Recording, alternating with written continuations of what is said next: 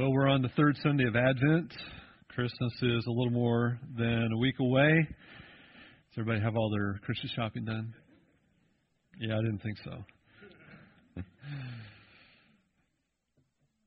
So we're in the middle of the Christmas celebration and the season, and I'm sure there's been many Christmas parties attended already, and everybody's thinking about Christmas. But today, what I want to do is to have a step back and think about the essence of Christmas. And we see this in the life of Mary, the mother of Jesus. Now, Steve just read the Magnificat. The Magnificat that's the Latin term for magnify. And many of the Bible versions say, "My soul magnifies the Lord." And this is her song of praise. And this song is in response to the previous verses. So if you back up in Luke chapter number 1, and let's just look at beginning in verse number 26. Let's read a little bit here, if you will. In the 6th month, the angel Gabriel was sent from God to a city of Galilee named Nazareth, to a virgin betrothed to a man whose name was Joseph of the house of David. And the virgin's name was Mary. And he came to her and said, "Greetings, O favored one, the Lord is with you." But she was greatly troubled at the saying, and tried to discern what sort of greeting this might be. The angel said to her, "Do not be afraid, Mary, for you have found favor with God.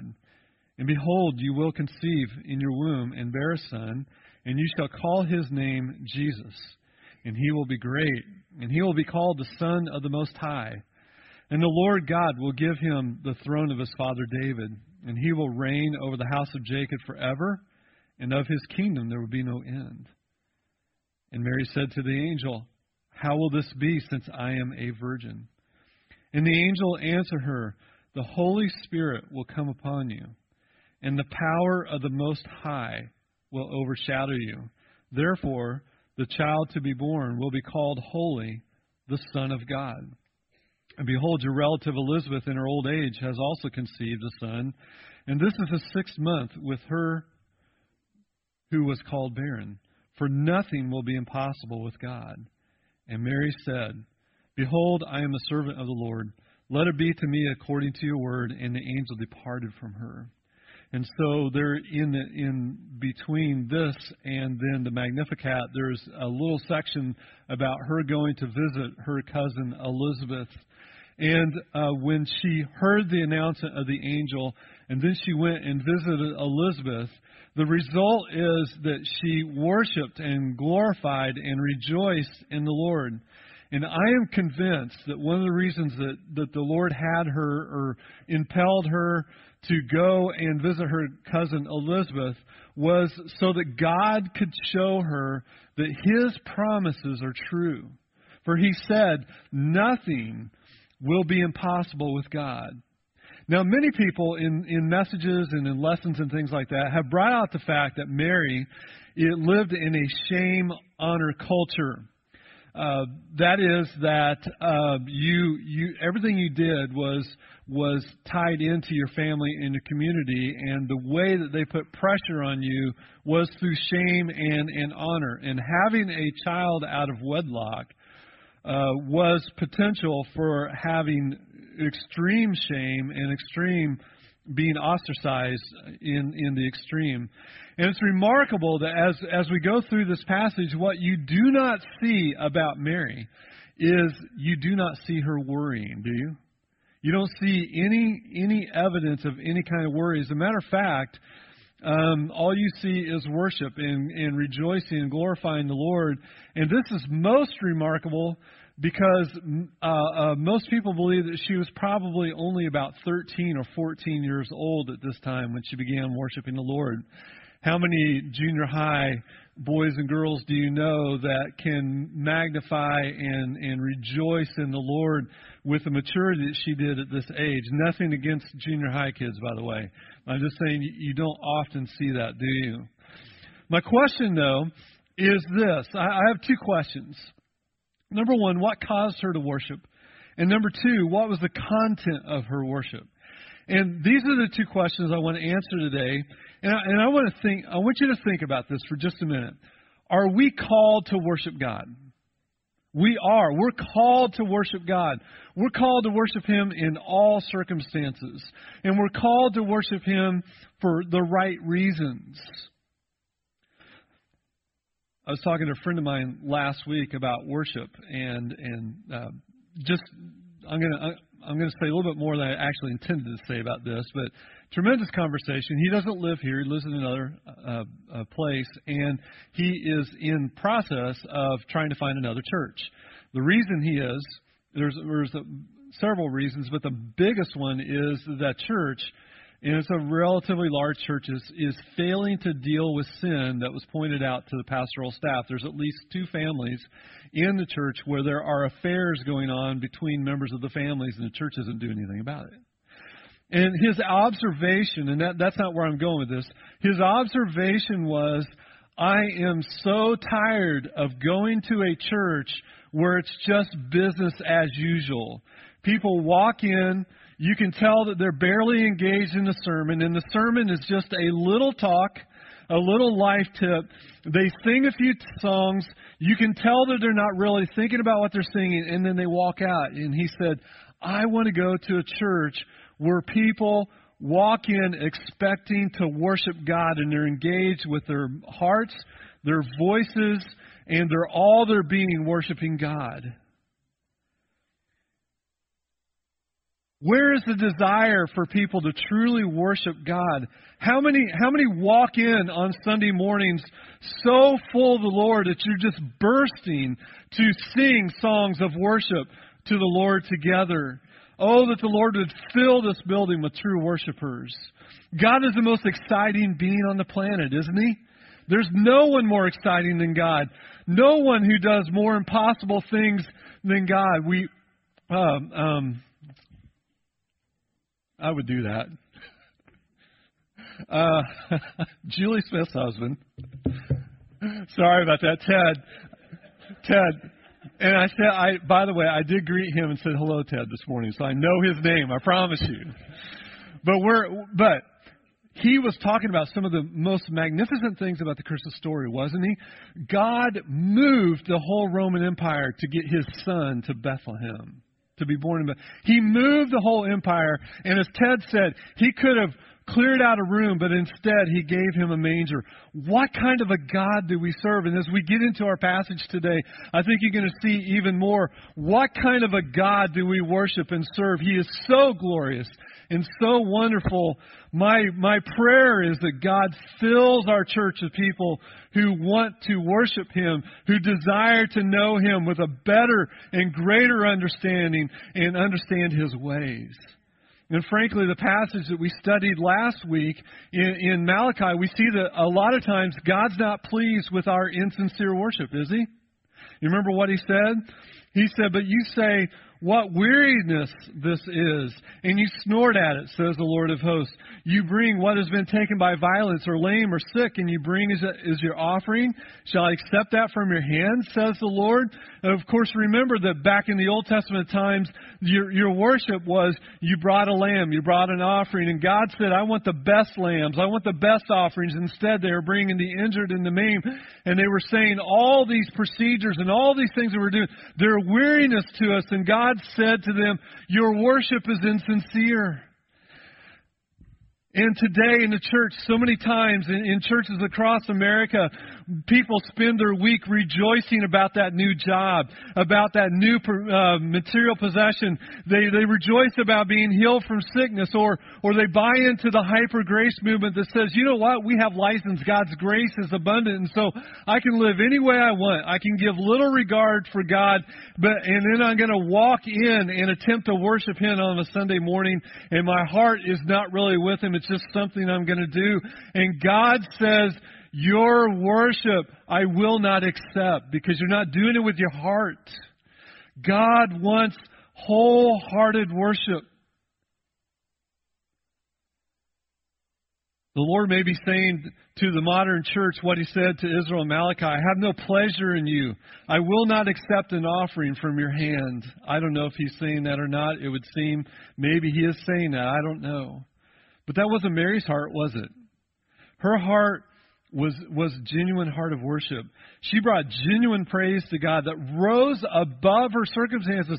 Here's this girl in poverty who is about to experience public shame and dishonor, and yet her eyes were on the Lord and her eyes were on Him, and she understood the magnificent, I'm really having trouble this morning, magnificent thing that God's about to do. And so she rose above her circumstances, rose above the opinion of everybody else, and worshiped God. And I wanted to answer two questions. Number one, what does a worshiper look like? And number two, what's the content of their worship? And it's all right here in this beautiful passage. First of all, the character of a worshiper is someone who has faith.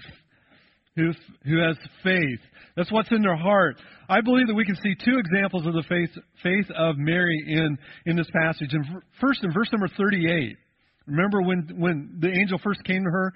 Her response was this: "Behold, I am a servant of the Lord. Let it be to me according to your word."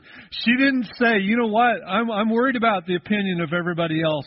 I'm worried. You know, the Old Testament says that I should be stoned if I have a child am pregnant out of wedlock. And she wasn't worried about any of that. She just said, Lord, this is your will. Be it as your word has said. She never wavers. She never doubts. The second thing that we see is verse number 46. Look at what she said. She starts out by saying, "My soul magnifies the Lord." She's told that she will be favored and that she's going to give birth to the Messiah, conceived of the Holy Spirit, and she never wavered in her understanding of the angel's words. She just believed. That is what God calls us to do today, isn't it? The first trait of somebody who is a worshiper of God is that they have faith in God Almighty. They don't resort to worldly methodologies. They don't resort to the world's thinking. They keep their thinking and their minds on the promises of God, and they have faith in God. Number two, though, we see humility. Look at verse number 48. The first part says, "For he has looked on the humble estate of his servant." In other words, you know what she's saying? She's saying, you know what, Lord, I don't deserve this. I don't deserve this. She was humble. And that's a trait of a worshiper. Why is humility a trait of a worshiper, by the way? Have you ever wondered that? Why is it so important that a worshiper is humble? The answer is this, and please listen. Pride always stands in the way of worship because pride is always competing with God. And most of us are so proud that we're concentrating on ourselves instead of on the Lord Jesus Christ. If we're happy, it's because we got what we want. If we're sad, it's because somebody has messed up our program or our plans. We don't worship all the time because we do not worship all the time because we're not so lost in God all the time. Rather, we're consumed with ourselves. And pride will always compete with God, and pride will always eliminate worship. Worship is born out of a humble heart that says, God, I do not deserve the blessing of your salvation. God, I do not deserve a relationship with you. I do not deserve your goodness. Thank you so much for what you've done, Lord. My heart is enthralled with you. Have you ever burst out in spontaneous praise because of the goodness of God, because you know how undeserving you are? Have you ever been there? That's the heart of a humble worshiper. A humble person's greatest virtue is to see how much they do not deserve the grace of God. A true worshiper has faith, and a true worshiper has humility. And thirdly, a true worshiper has scriptural knowledge. Scriptural knowledge. Mary knew the Old Testament scriptures. She had a working knowledge of it. The interesting thing, I was telling somebody this week on staff, they were saying, why, they're asking, do you study to preach 2 weeks out? And I said, I can't do that. I have a one-track mind. I can't think. I can't be studying next week's sermon and preach this week's sermon. It just doesn't work that way for me. I'm a simple-minded person. But I was talking about the fact of the matter is, and I've told Mike this before, at the beginning of the week, I never know what direction the text is going to take me.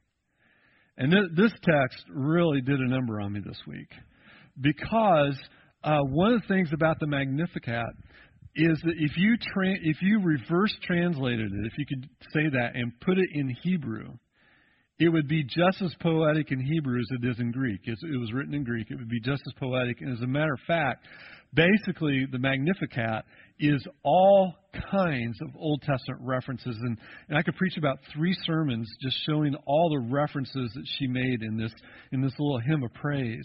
But her hymn of praise is very similar to the hymn of Hannah. Remember Hannah? In 1 Samuel chapter 2, she prayed for a young little boy, and she said, Lord, if you give me a boy, I'll dedicate him to the temple. And in chapter number 2, after the birth of her son, she gave a hymn of praise. Mary's hymn of praise is saturated with Old Testament thoughts and Old Testament phrases. Her mind was steeped in Scripture, and she had a working understanding of Scripture, and she had a working theology of God. And Scripture just poured out of her mouth. Here this young teenage girl knew the God of Scripture, that the God of Israel she knew it in a deeply personal way. She knew His Word, she understood it, and she studied it. And she had laid a hold of the promises of its covenant. And those promises filled her thoughts and filled her heart. And so the character of a worshiper is one who has faith in God and is humble and knows Scripture. And worship is from the heart. And the only way that worship can come out of your heart is if God is in your heart. The only way that worship can come out of your heart is if your heart has been implanted with Scripture. We could assemble the world's best music team for this church. And you could recruit the greatest, most entertaining pastor for this church. But your worship is only enhanced when you have filled your heart with Scripture during the week. The only person that can enhance your worship on a Sunday morning is you. And the only way you can do it is to fill your heart through the week. Dear brother, dear sister, let me ask you a question. This is so important. Are you filling your mind with Scripture during the week? Are you filling your mind by reading Scripture, by listening to it? I know I say this all the time, but it's so important that Scripture is on your heart, your mind. Do you listen to sermons regularly? Do you read books on Scripture? Are you deepening your understanding? Don't listen to sermons, by the way. They're just nothing more than a series of life tips. I know that sounds funny, but it's true. Listen to sermons that cause you to have awe and wonder at the God who saved you, stooped down to do that, and He is so amazing and mighty. And when you walk in on Sunday morning, the whole worship team could be off key, and it wouldn't matter to you. Okay, I shouldn't say this, but I'm going to. Because I know people from there listen to my sermons, but here we go. The church I came from, the organ was actually a half note, I guess, a half step low, I think it was. And sometimes the piano tuner would come in and tune the piano and not realize that the organ was tuned. And so when that dear little lady would play the organ and the piano, they were off key. But you know what? If your heart has been steeped in Scripture all week and you love God and there's this intensity about you, it doesn't matter, does it? It doesn't matter at all. And so Mary was a true worshiper. And true worshipers, they have faith in God. They're humble. They realize they don't deserve His blessings. And their minds and hearts are steeped in Scripture. Well, what is she worshiping God for? What is she worshiping God for? Well, her grounds for worship are in the Magnificat. And the interesting thing about it now is that we're going to get into it. It has 4 stanzas. And we're just going to cover the 4 stanzas, and we're going to see what she worshiped God for. Stanza number 1, she worships God for her salvation. Verses 46 to 48 says this, "And Mary said, My soul magnifies the Lord, and my spirit rejoices in God my Savior, for He has looked on the humble estate of a servant. For behold, from now on, all generations will call me blessed." Mary's reaction to the news of the angel is twofold. First, she praises God. My soul magnifies the Lord. That word is interesting. It has the idea to enlarge. To enlarge. My soul enlarges the Lord. She gave the Lord a large place in her heart. Why was that? The answer is the promise of the Lord performed in her enlarged her vision of him. Think about it. He told her, "You're going to bear birth to the Messiah." And she said, "Well, how? Because I'm a virgin." And he goes on to explain, the angel explain how this is going to happen. And I am sure that because there had been no miracles and no word from the Lord in 400 years, that she's in wondering about this whole thing. And God basically says, "You know how I'm going to prove this? Go see your cousin Elizabeth, who they thought had been barren for years and years and years. The impossible thing has become possible because Elizabeth is going to bear a child." And of course, we know that's John the Baptist. And so her heart was magnifying, enlarging the Lord. And we can enlarge the Lord by telling people the wonderful works of God in our life. Praying for a child to be saved for years and years and years. And then when that child finally comes to the Lord, you enlarge the Lord, you magnify the Lord by telling everybody about it, don't you? You see, we have that ability, that responsibility. The second thing that she did there is she rejoiced in God. It's not rejoicing over some material blessing. Rather, it's over her Savior. She's rejoicing in her salvation. Look at verse number 48. "For he has looked upon the humble estate of a servant." Now, the interesting Old Testament picture in there is that word look. If you go through the Old Testament, almost every time the word, well, actually, I can say beyond a doubt, in the Bible, in the Old Testament, anytime the Bible says God looked and saw something, He's about ready to act upon what He saw. God looked, and the hearts of men around the world were only evil continually. He brought a flood. But here it's talking about salvation, and there's so many looks of salvation. Let me give you a couple examples. Number one, when the children of Israel were in Egypt and they were enslaved and they were crying out to the Lord, the Bible says that God looked upon their slavery and He saved them out of it, didn't He? And that's an Old Testament phrase. Another time we see when Hezekiah was king and the Assyrian army was surrounding Jerusalem, and Sennacherib, the king, was telling them, "We're going to destroy you." The Bible says that God looked. God looked and God acted upon what He saw.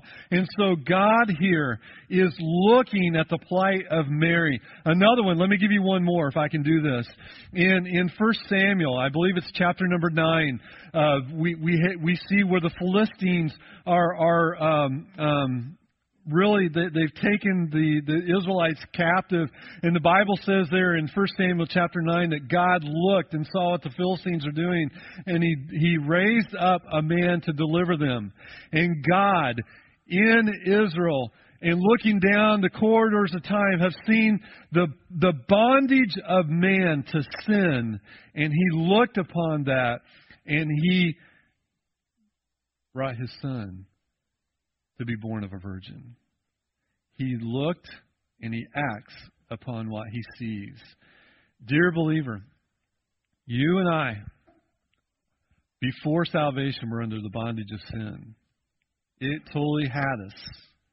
And God looked with favor and acted upon that. Praise the Lord.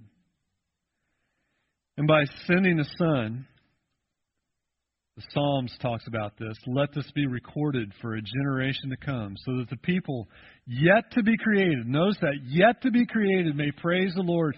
For He looked down from His holy height. From heaven the Lord looked at the earth, to hear the groans of the prisoners, to set free those who were doomed to die, that they may declare in Zion the name of the Lord, and in Jerusalem His praise, when peoples gather together in kingdoms to worship the Lord. And do you know what? I said this last week, I'll say it again this week. You go to the fast forward to the book of Revelation, and you see all through the book of Revelation, many people from many different kingdoms and nationalities. And what are they doing? They're around the throne, and they're praising God for His salvation, because God looked and saw and acted. and freed us from bondage. Praise be to God for our salvation. Stanza number 2. She praised him for the attributes of God. She praised him for his salvation. She praised him for his attributes. Mary moves from her personal salvation to the Lord himself and praises him for these attributes. She says, "For he who has done has done great things for me, holy is his name, and his mercy is for those who fear him from generation to generation." Now, in this little phrase, she praises God for 3 things. 3 things. Number 1, his power. She praised him. He who is mighty has done great things. She definitely has her Old Testament allusions in mind here. Did you know that many times when the might of the Lord is mentioned, it's in connection with salvation? Not only is looking connected with salvation, so is his might. For example, Zephaniah 3:17, "The Lord your God is in your midst, the mighty one who will save. He will rejoice over you with gladness. He will quiet you by his love, and he will exult over you with loud singing." Get this in mind. You might be sitting here today saying, "You know what? I am a nobody person. I'm just your average, ordinary, normal person that sits in the seat here, and so I'm nothing special." Can I tell you, dear brother or sister, the Lord your God rejoices over your salvation with gladness. He will quiet you with his love, and he exults over you with singing. That's the kind of God that we serve. He rejoices in his church, and he is mighty to save. Over and over, we see the might of God in his salvation. Look, the exercise of God's power is a demonstration of his authority, and he's exalted, and he can do anything he wants. And one of the things that he wanted to do, if you're a believer, he wanted to save you. Oh, what a great God we serve. She not only praised him for his power, she praised him for his holiness. Look at what he says, verse number 49. She says, "Holy is his name." Now, don't miss this. This is another detour that I ran into this week. Now, what do you think of when you think of God is holy? Normally, we think about his moral attributes, don't we? He's morally holy. He's set apart from sin. We're sinful. He's set apart from sinful creatures because he's totally separate from sin. But that's not the context. The context of the Magnificat is that he is holy. Don't miss this. The word means set apart, right? He's set apart from all other creatures in his power. Isn't that the context? You can read it and see it. He's set apart. Although he's most certainly morally holy, he is set apart in that he displays the uniqueness of a sovereign rule of his people with displays of power. Who is like the Lord? And I'm going to go back to it, and I remembered his name, Ted. Okay, what Ted said, he said he moved the whole kingdom to get one person down to Bethlehem, right? What kind of a person can do that other than God alone? He is set apart from all of his creatures in his power. People, do not doubt the power of God to do marvelous wonders in your life. I think one of the things that I constantly have to remind myself is the power of God. When I'm praying, you think about some of the people you pray for, and you think, "Man, Lord, I don't know how on earth that person is going to change." You ever think that? I'm probably the only person in the world that thinks that. How on earth, Lord, are you going to change my son's heart, my daughter's heart? How are you going to change this person's heart? I can't even see it. It's just impossible. He is holy in his ability to change things and people and circumstances. He's holy and set apart that way. And then number 3, she praises him for his mercy. His mercy is for those who fear him from generation to generation. In other words, it's forever. God's mercy is unmerited. God is in debt to no one, and his mercy is selective. It is only for those who fear him. Isn't that what it says? His mercy is for those that fear him, and it's unending. It goes on from generation to generation. I'm telling you, if Mary is only 13 or 14 years old, as most scholars believe, this is a very mature understanding of the Lord, isn't it? She really was a special person in her knowledge of God. Let's move on. Number 3 thing that she praised the Lord for, and this is my favorite. This is my absolute favorite. I wanted to preach a whole sermon just on this. The Messiah will reverse human values. When you look at verses 51 to 53, you see 3 giant reversals that are steeped in Old Testament allusions. The first one is moral. The second one is social, and the third one is economic. Let's look at the moral one, first of all. Moral reverses. He has shown strength with his arm. He has scattered the proud in the thoughts of their heart. The proud are those who feel no need for God. Do you know people that have no need for God? They're proud. But they're proud of their spiritual, material accomplishments, capabilities they're proud of. And God loves reversing proud people's pride. Think back all the way back to Egypt.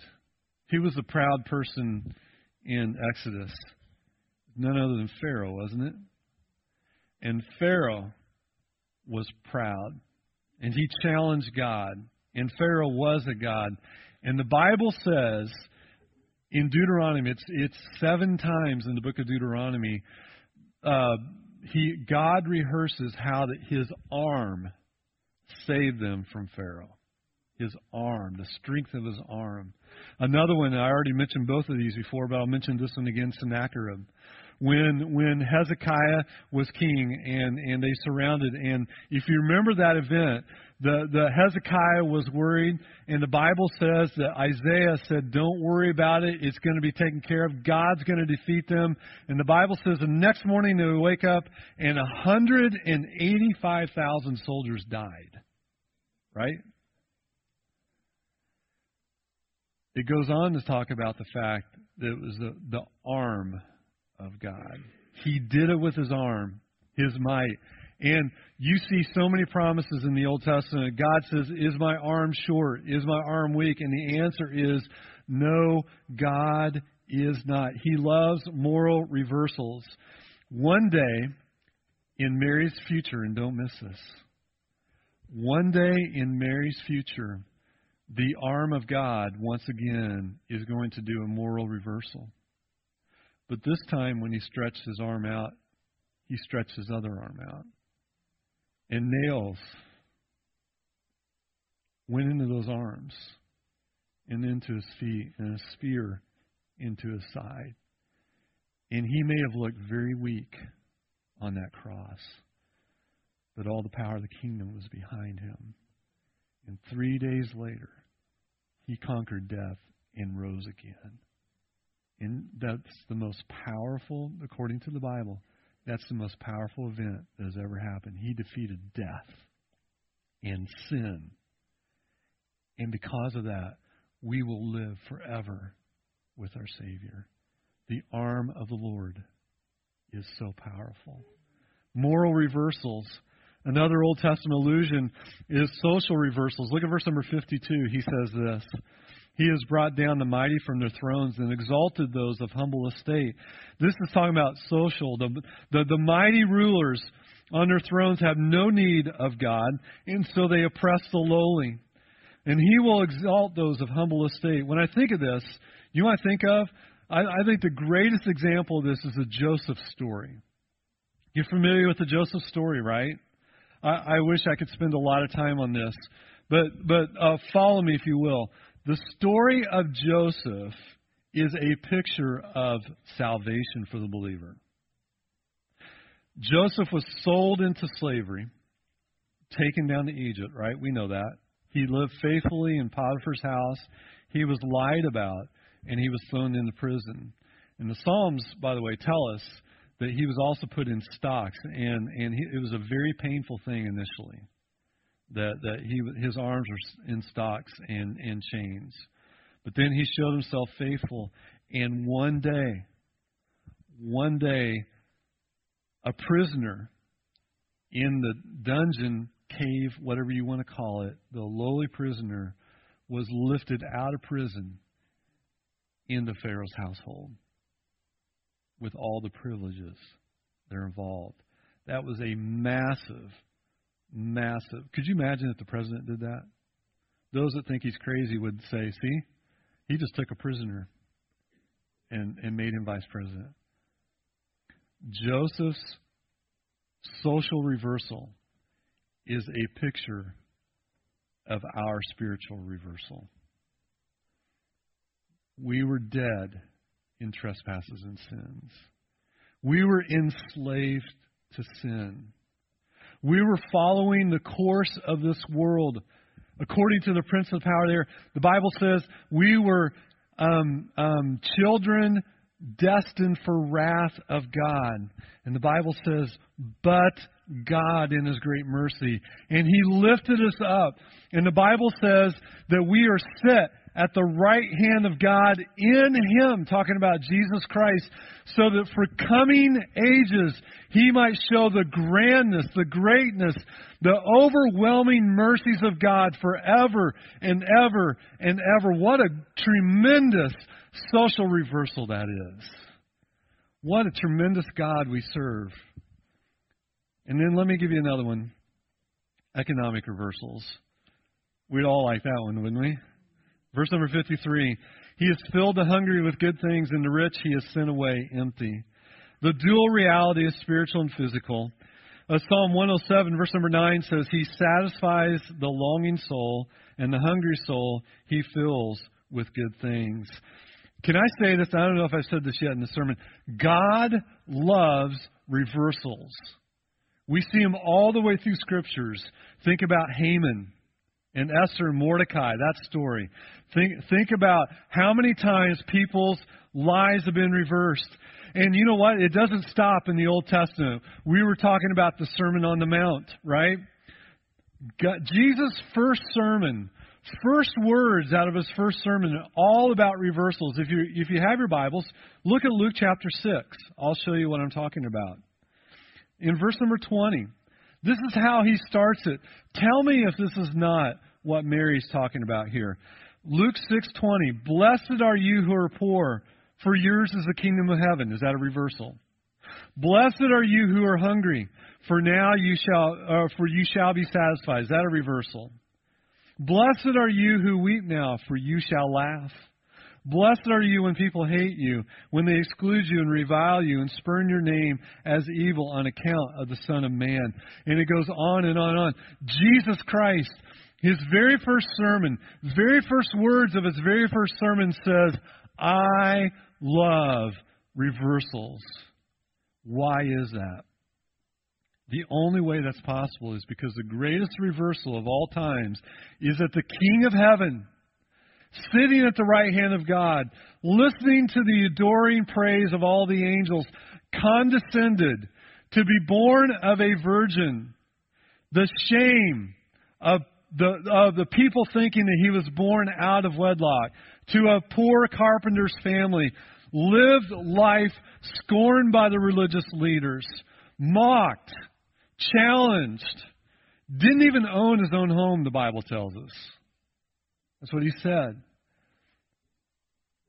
Falsely convicted of a crime that He did not commit and died on the cross. That is the greatest reversal of all times. Well, praise be to God. His reversal made ours possible. Because now we who were dead in trespasses and sins, as I already said, are now seated at the right hand of God.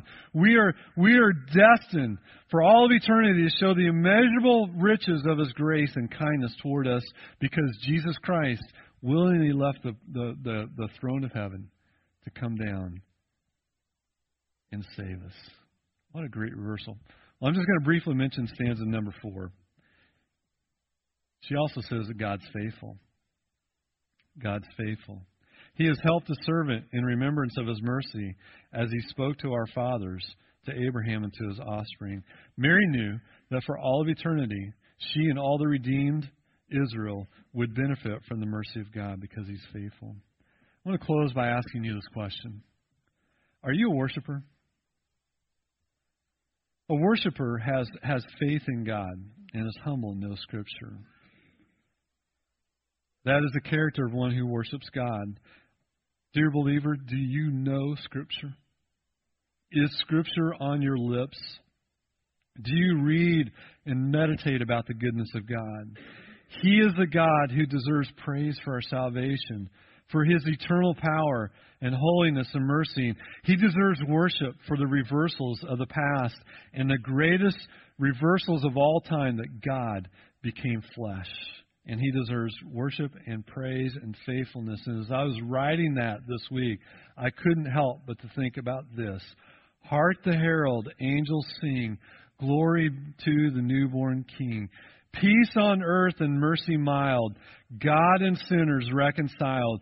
Joyful all ye nations rise, join the triumph of the skies. With angelic hosts proclaim, Christ is born in Bethlehem. Hail the heaven-born Prince of Peace. Hail the Son of Righteousness. Light and life to all He brings, risen with healing in His wings. Mild He lays His glory by, born that man may no more may die. Born to raise the sons of earth, born to give them second birth.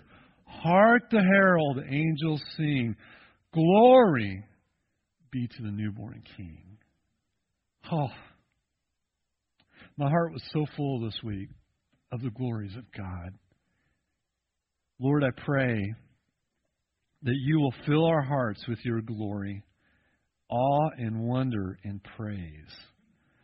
Lord, I pray that You will become so bright in our mind's eye that the things of this earth, as the hymn says, will grow strangely dim in the light of Your glory and praise. I ask, Lord, that we will be worshipers because we have faith in You, and we know Scripture, Lord, and we're humble. We understand that we don't deserve it.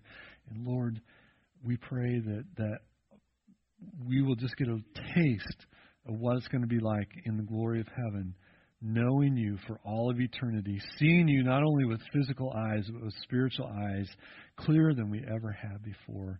You deserve more glory than we could ever give You for all of eternity. Make us better worshipers of You in Christ's name. Amen.